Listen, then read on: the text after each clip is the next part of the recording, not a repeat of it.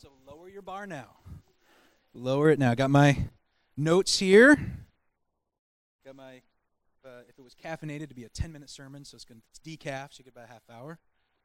So it's really great to be here. Adam, as Adam was saying, we grew up here. We went to youth group here. We had a lock-in, went to lock-ins downstairs. I was baptized back there when I was maybe 12 or so. And so it's a really cool, like a full circle feeling being back here. I can't imagine what it's like for Adam having this B family church. That's super cool. So thanks to Adam for having us here. Thanks to you guys for having me here. I'm still learning, and so that learning is happening at your expense. So thank you for that. And thanks for letting me be vulnerable and sharing on things that, while I have some expertise in, I'm still not an expert at. And, I want to be vulnerable and kind of share where I'm at, share kind of my story. And I hope that it blesses you. And as Adam was saying, Olivia and I have been in worship and in church leadership for many years. We lead a worship team, one of the worship teams at Vineyard Church of Delaware County. That's in Sunbury. And we're also home group leaders. And we've been in church leadership for a number of years, but most of that has been in worship. And so Adam had been noodling on kind of putting together some sort of a worship seminar so that we could come down and share some of the things that we learned through the years. And it was a great seminar. It went really well. Let me say out of the gate, you've got a great worship team here. You have people with hearts who want to serve Jesus. And that's kind of a leg up on some churches. I got to be honest. We've worked with a lot of worship teams, and some people just want to be in a band. Some people just want to gig, and church is their gig, right? They want to play music. But you have a team here of people who really want to lead the congregation in worship. They know what that means. You've also got a leg up in Pastor Adam. Pastor Adam understands what it's like to worship. Some pastors will tell their teams, make it happen. Give me 3 songs and I'll preach, or 4 songs and I'll preach. And so to have a pastor that understands worship, where worship's important, he understands what it means to the body, that's a big deal. And so yesterday we covered in the seminar lots of stuff. We covered really practical stuff like what songs to pick, what keys should those songs be in, what the theme of the set should be. We talked about some more complex stuff, like having our lives in order, not bringing baggage onto the stage, understanding the responsibility that we have when we lead others into worship. So we covered some pretty dense themes and some pretty easy topics. So if we could shoot a slide on the stage, I just want to kind of catch everybody else up on things that we covered. So I got some quotes and some topics here. So we talked about how Christian worship is nothing less than an invitation to participate in the life of the triune God. That's James K.A. Smith. We talked about how Jesus is the worship leader, how his death and resurrection brings us into the presence of God. That's in Hebrews 9 and 10. We talked about how when Jesus died, the most holy place was open to us at the death of Christ when the veil of the temple was torn in two. That's a quote from John Frame. We also talked about a few analogies. What is it like to lead worship? What is that like? And Olivia had shared a vision she had some time ago, and I've heard this story before. There's kind of an analogy of like a running, like a person pacing in a race. Does anybody here run in like a long distance race, like a half marathon or a marathon? Danielle, she's a runner. Yeah. Well, believe it or not, I don't want to say I've run in those races. I have been in those races. I have finished. As you can tell from my physique, it ain't common. Doesn't happen a lot. But I've actually been in those races, and what they have, they'll have these pace people. And so they'll like have a big flag or a big banner. And what they'll say is, if you want to finish the half marathon or the marathon in this time, follow me. Go with me. I will be a 10-minute mile person or a 6-minute mile person. They have all these different people. And they're saying, run with me, we're going to do it. And as long as you stay with that person, it's amazing how well they do it. They finish the race in pretty much that time. It's pretty impressive, isn't it? Yeah. And they have a big flag, which is really helpful if you're like me and you wanted to stay up with that person, but they're kind of disappearing in the distance. So you can still see where they are for a while. You lose them eventually. I'll never forget watching the extremely elderly lady who beat me as we were running. I mean really elderly. Like no one in here needs to be offended because way older than anyone here by a lot. But it just happens. It happens. But guys, worship teams are like that. That's our job. We're the pace people. So what we're saying is follow me, follow me, follow me. We're going to Jesus. And then our job is to get out of the way and let the congregation go straight through to the cross. That's a big responsibility. And we also talked about how Jesus talked about worship. He said in John 4:23, "Yet a time is coming and has now come when the true worshipers will worship the Father in spirit and in truth, for they are the kinds of worshipers the Father seeks. It's a pretty heavy mandate there. Now, each one of those quotes, each one of these verses, all these could be a sermon on their own. They actually are sermons. And I don't know about you, but some of those feel a little bit like a challenge as a worshiper. They feel, sometimes those don't feel exactly like my perspective. I don't necessarily hear all those quotes and verses and think, oh yeah, that's me. That's totally me. And I'm especially challenged by that John 4:23 piece in worshiping and in spirit and truth and being a worshiper that the Father is seeking. And you might know that actually came from something Jesus said in response to the woman at the well. They were talking about, Jews worship here and Samaritans worship there. And Jesus was talking about how geography really isn't going to matter when, thanks to him coming. But another thing that he was getting at is that we're to worship with our heads and our hearts. So when you hear spirit and truth, think your head and your heart, or your heart and your head. And I know we've also heard a lot of verses and scriptures and about kind of worship as a lifelong thing, or everything you do, your life is an act of worship. So worship's a huge topic. We could pick a lot in there. But today, I just want to focus really on worship in church, singing worship songs in church like we just did. And as Pastor Adam and I were kind of discussing the sermon for the week, and we talked about how let's just keep the worship theme going. And my original thoughts had to do on different facets of worship. I was thinking about something different, but I feel like the Holy Spirit was putting on me, we need to talk about burdens, barriers, let's say barriers to worship. Things that get in the way of our worshiping freely, worshiping with abandon, worshiping with our heads and our hearts, worshiping in spirit and in truth. So let's go ahead and pray. We'll invite God's presence, and then we'll dig right in. I'll give you a quick three-pointer. This one should be a good one. And I like this topic. So if anybody falls asleep, I'm watching. All right? Let's pray. Lord Jesus, thank you for your goodness. Lord, thanks for meeting with us. Thanks for meeting with us. Thanks for loving us. Thanks for forgiving us. Thanks for always being at the door knocking. Always, always. You've never left us. We leave you all the time, but you have never been unfaithful to us. Lord, I just ask that you would have your way in this talk. I just pray that you would keep me from saying anything I shouldn't. I pray that you would anoint the words that I say. I pray, Lord, that you would work through me, and if necessary, in spite of me, that you would have your way. In Jesus' name, amen. So point number one is this: God designed worship. Worship happens without us. So let me start with a confession. I don't often think of worship like I should. I'm a worship leader, and I often don't think of worship as I should. I think of it a lot of different ways, but the one that comes fastest to me probably is how my kids think about sleep, or how they used to think about sleep when they were younger, or nap times. Something like, sleep is good, but you're pushing it on me, right? It's not my idea, it's your idea. When I was 12, when I was a teenager in this church, I remember saying things to my dad, who's actually here. That's your idea, Dad. That's your idea. That's not my idea. That's being pushed on me. And so bedtime, anybody have bedtime arguments with their children? Yeah. I don't need it. That's your idea. Sleeping's your thing, right? And sometimes I think about worship that way. I'll say, well, singing songs is good in church, but that's somebody else's idea that they're pushing on me, right? Somebody came up with a great idea to sing worship songs, but it's not really my thing. It's their thing, right? Or if I take the sleep analogy further, sometimes I'll think about worship the way I think about sleep personally. I'll say something like, I like to get sleep, but if I'm doing something I really like, I'm fine to skip it, right? Sleep's my thing. Sleep's not your thing. Sleep's my thing. I decide if it's of value. I decide whether or not I want to do it. I'm fine to sacrifice my sleep for something I want to do. And I'll do that with worship, right? I wasn't into the music this morning, or I'll decide if I want to worship this morning. It's kind of a case-by-case basis. I'm kind of the consumer, and I'll decide if I want worship to work for me or not. I've been guilty of saying, I really wasn't into the worship this morning. And that's kind of a dangerous statement. We'll kind of investigate why that is. But the truth is this: God designed worship like he designed sleep.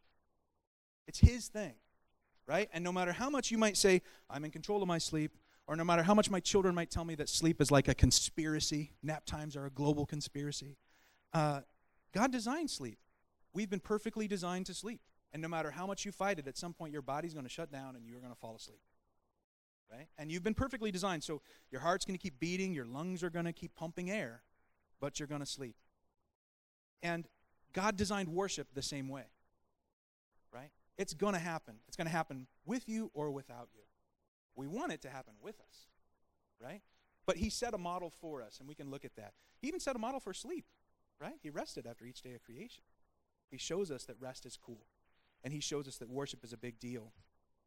So we're going to look at some verses. We're going to look in Revelation, which is not necessarily where you do your daily devotions from, probably. Get a little daily bread, and it's like bowl of breath number 5, bowl of breath number 6, right? You don't have that. But one thing Revelation does, it's full of symbolism, and it's not a book that's an easy read, but there is a couple things in Revelation that kind of happen nowhere else.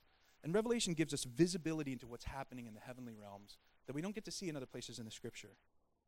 So listen to this. This is what's happening right now in heaven, and as far as we can tell, it's always been happening in heaven and always will happen in heaven. So this is Revelation 4, 6 through 11. I'll read off my page here. Also in front of the throne there was what looked like a sea of glass, clear as crystal. In the center, around the throne, were 4 living creatures, and they were covered with eyes in front and in back. The first living creature was like a lion, the second was like an ox, the third had a face like a man, the fourth was like a flying eagle. Each of the 4 living creatures had 6 wings and was covered with eyes all around, even under its wings.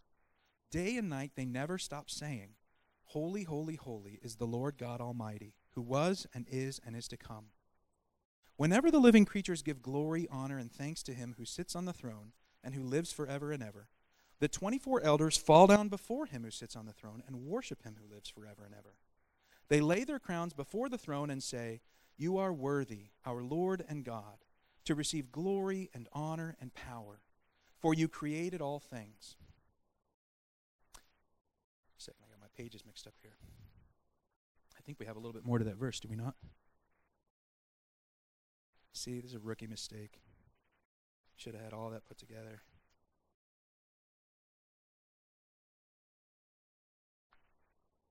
And by your will they were created and have their being. Is that what you have up there? All right, good. I'm still messed up, so I'm going to pick pages at random, what it looks like. But just a couple of key things here. Let's keep this in mind. First off, this is God's idea. This is his thing. This is happening in the heavenlies. It's got nothing to do with us. We didn't imagine and couldn't imagine those creatures. We couldn't have imagined those elders. We couldn't have imagined the words that they're saying. This stuff is happening because it's God's design. It's his authorship. Notice also that it's happening forever. The worship is never ending. It apparently can't be said enough ever. And it apparently has to happen. Right? So let's look at another verse. This is about the rocks crying out.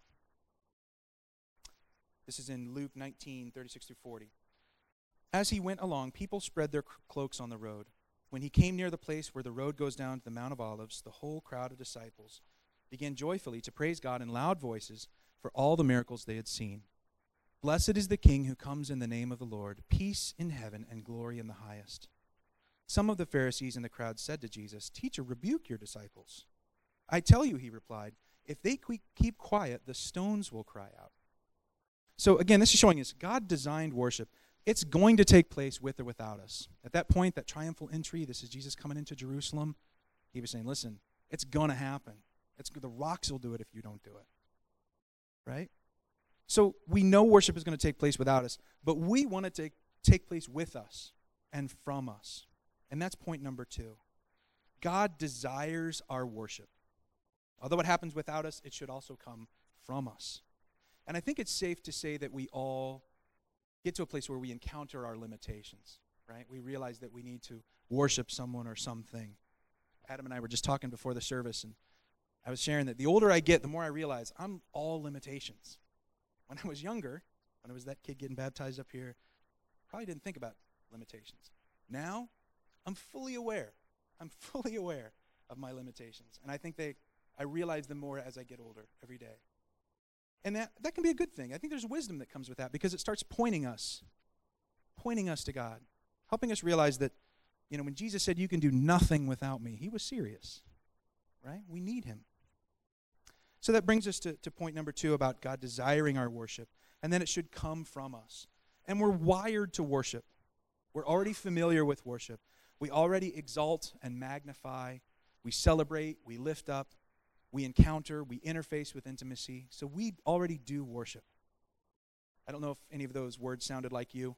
I confess I don't think all those words really sound like me, until I start thinking about the places where I actually worship. So let's show some pictures here real quick. All right, so this is a concert.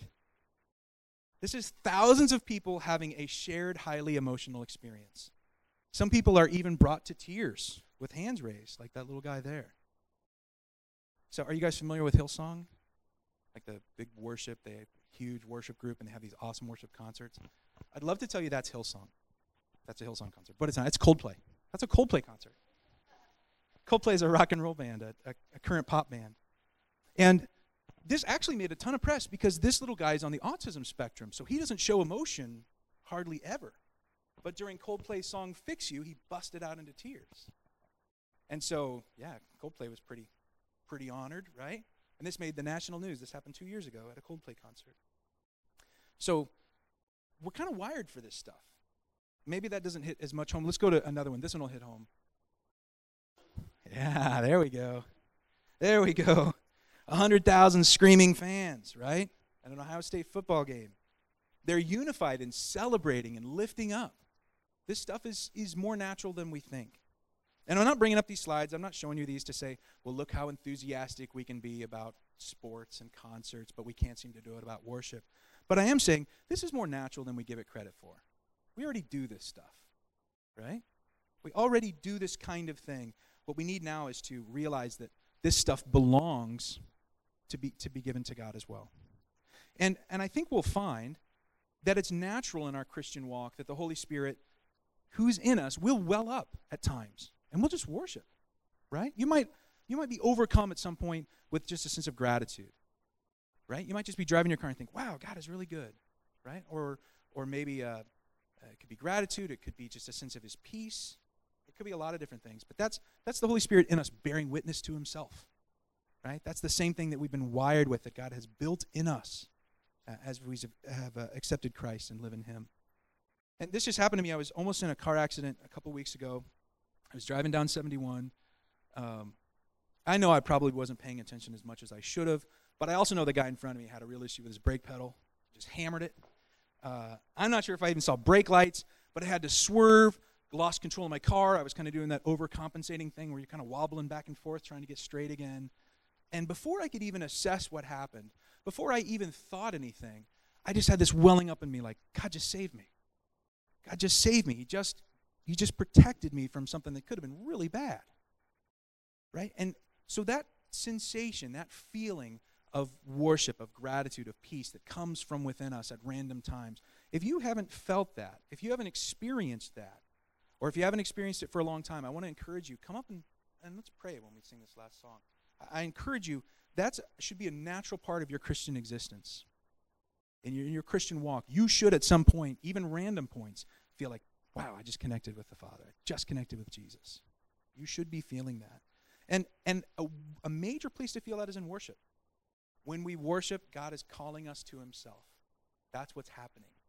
We're getting to participate in that same activity that those creatures and elders are doing. We're getting roped into that very same activity where we're able to participate in that. And that brings me to point 3, and that is that we have to expect that God is going to respond to our worship. He moves and he works as we worship him. And I think we all like Psalm 22:3, where a lot of us have probably heard that. Have you heard that? I'm paraphrasing it here. God inhabits the praises of his people. You guys heard that verse? Does it sound familiar?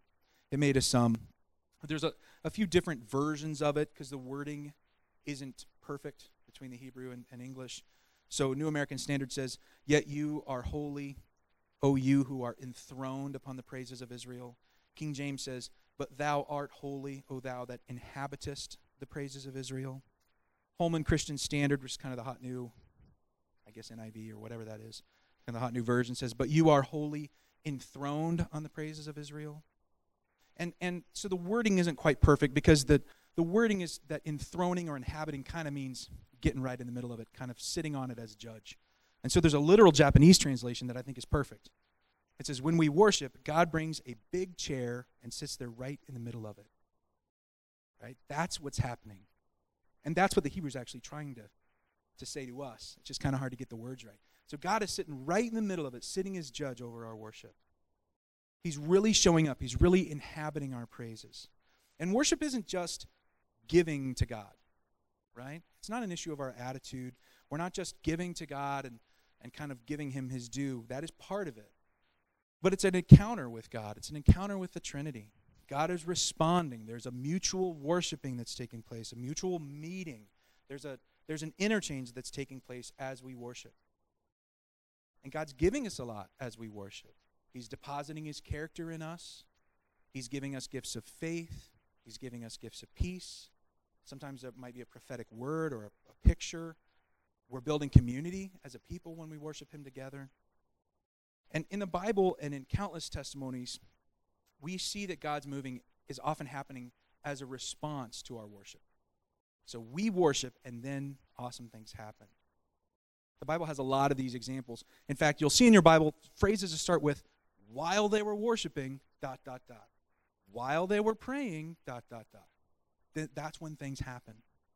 And so let's look at Acts 16. It says, about midnight, Paul and Silas were praying and singing hymns to God, and the other prisoners were listening to them. Suddenly there was such a violent earthquake that the foundations of the prison were shaken. At once all the prison doors flew open, and everyone's chains came loose. The jailer woke up, and when he saw the prison doors open, he drew his sword and was about to kill himself because he thought the prisoners had escaped. So back then, if you were a jailer and you blew that one critical thing, you weren't anything. They ended you. You're no longer a jailer or anything else. But Paul shouted, don't harm yourself. We're all here. We're not leaving. So the jailer called for lights, rushed in, and fell trembling before Paul and Silas. He then brought them out and asked, Sirs, what must I do to be saved? They replied, believe in the Lord Jesus, and you will be saved, you and your household. Then they spoke the word of the Lord to him and to all the others in his house. At that hour of the night, the jailer took them and washed their wounds. Then immediately he and all his household were baptized. The jailer brought them into his house and set a meal before them. He was filled with joy because he had come to believe in God, he and his whole household. So this is a story where it's one of those while they were worshiping, while they were singing. And so we have countless examples of that in the scriptures. And I can speak personally to that. You know, I personally can tell you that God has given me words or pictures or encouragement while worshiping. I've seen healing break out over a congregation while worshiping.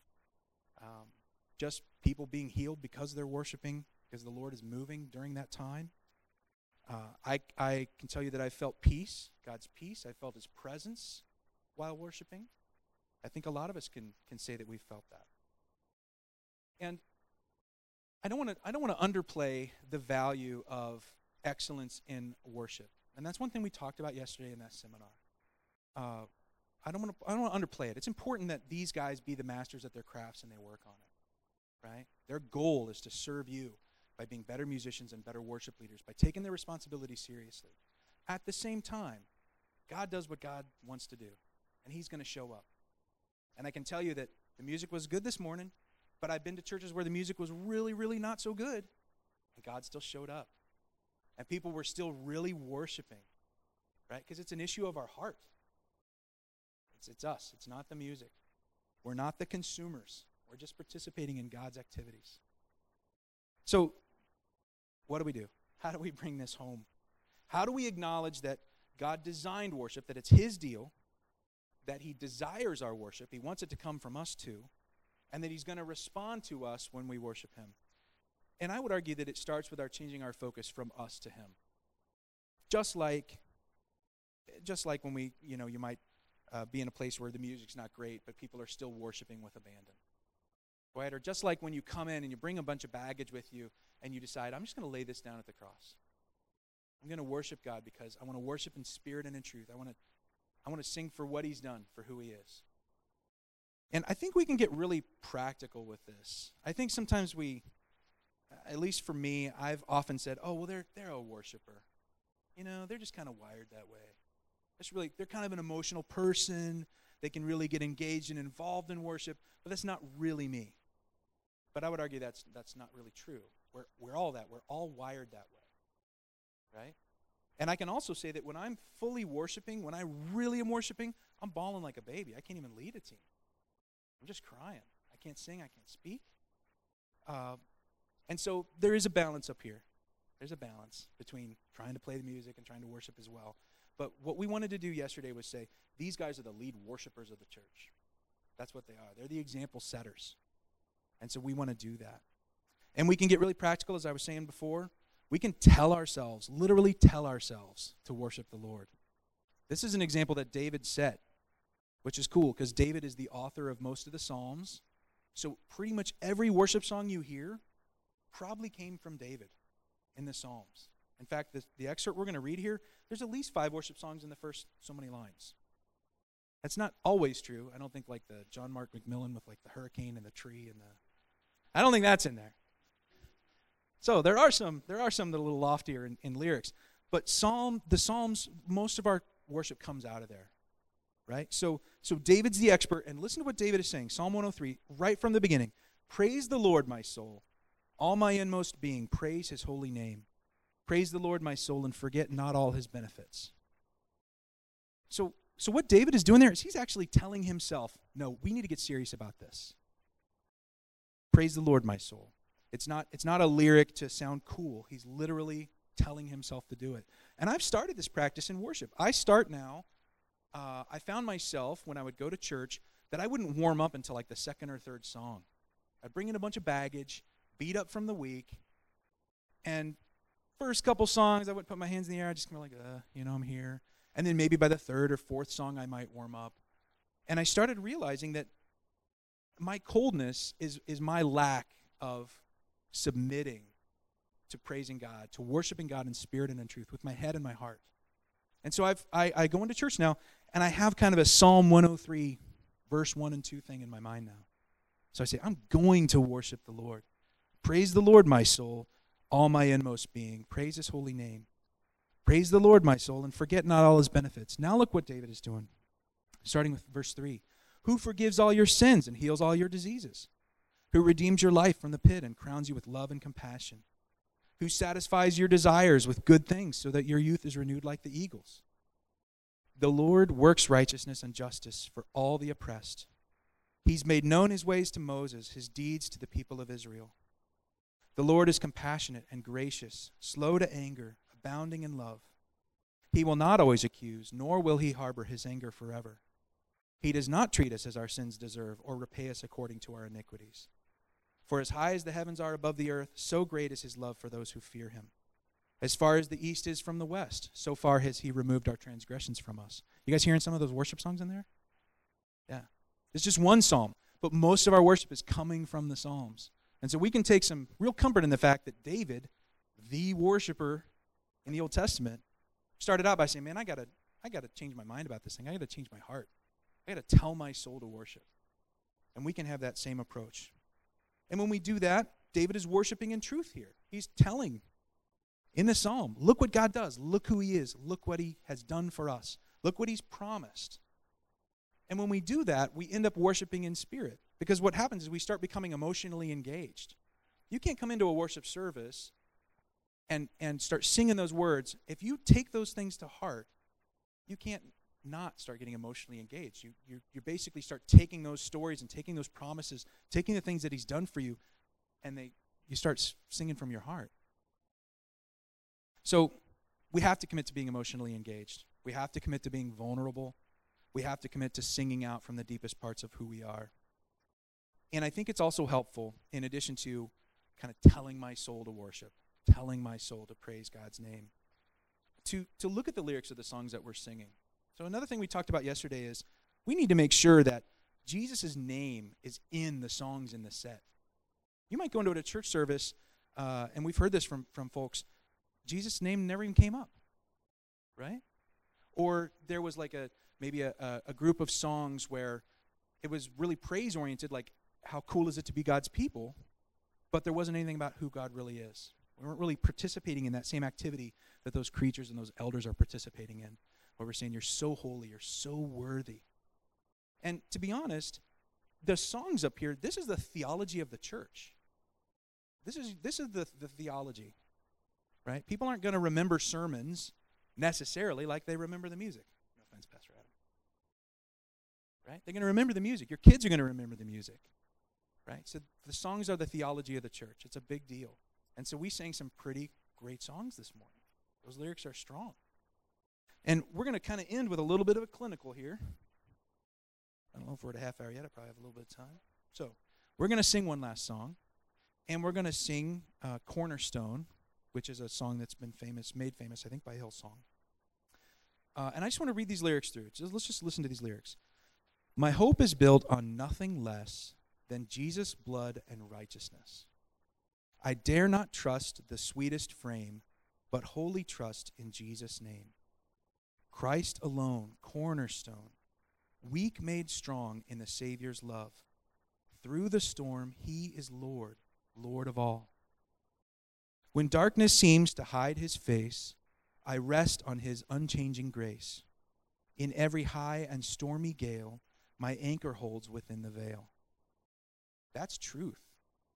That's truth. And if we can sing that, if we can tell our souls, I am going to sing that like I know that it's true, we'll find ourselves interfacing with God. We will find him meet with us when we come to meet with him. As I prayed a little earlier, it's never him. He's always knocking. He's always knocking and waiting. It's us, right? It's our coldness. It's our callousness. It's our inability to say, all right, I give in. I give in. And that's what we want to do when we worship. So let me have the worship team come on up here. We're going to sing Cornerstone. And we'll be just a little bit clinical here because we're going to try and first tell our souls that we're going to worship his holy name. So we're going to take a Psalm 103 David approach. I'll lead us in a prayer to do that. And then we're going to sing Cornerstone. And when we do, we're going to try and reflect on the lyrics of those songs because they're truth. And we're going to try and sing that truth from our hearts. And we're going to ask the Lord to meet with us. Does that make sense? All right, so it's a little clinical. Maybe not how we normally end with the last song. But let's do that. I'm going to just lead with a quick prayer. Lord Jesus, we say that we need you. We thank you that you set an example of worship. We thank you that worship is not someone else's idea and it's not our idea, it's your idea.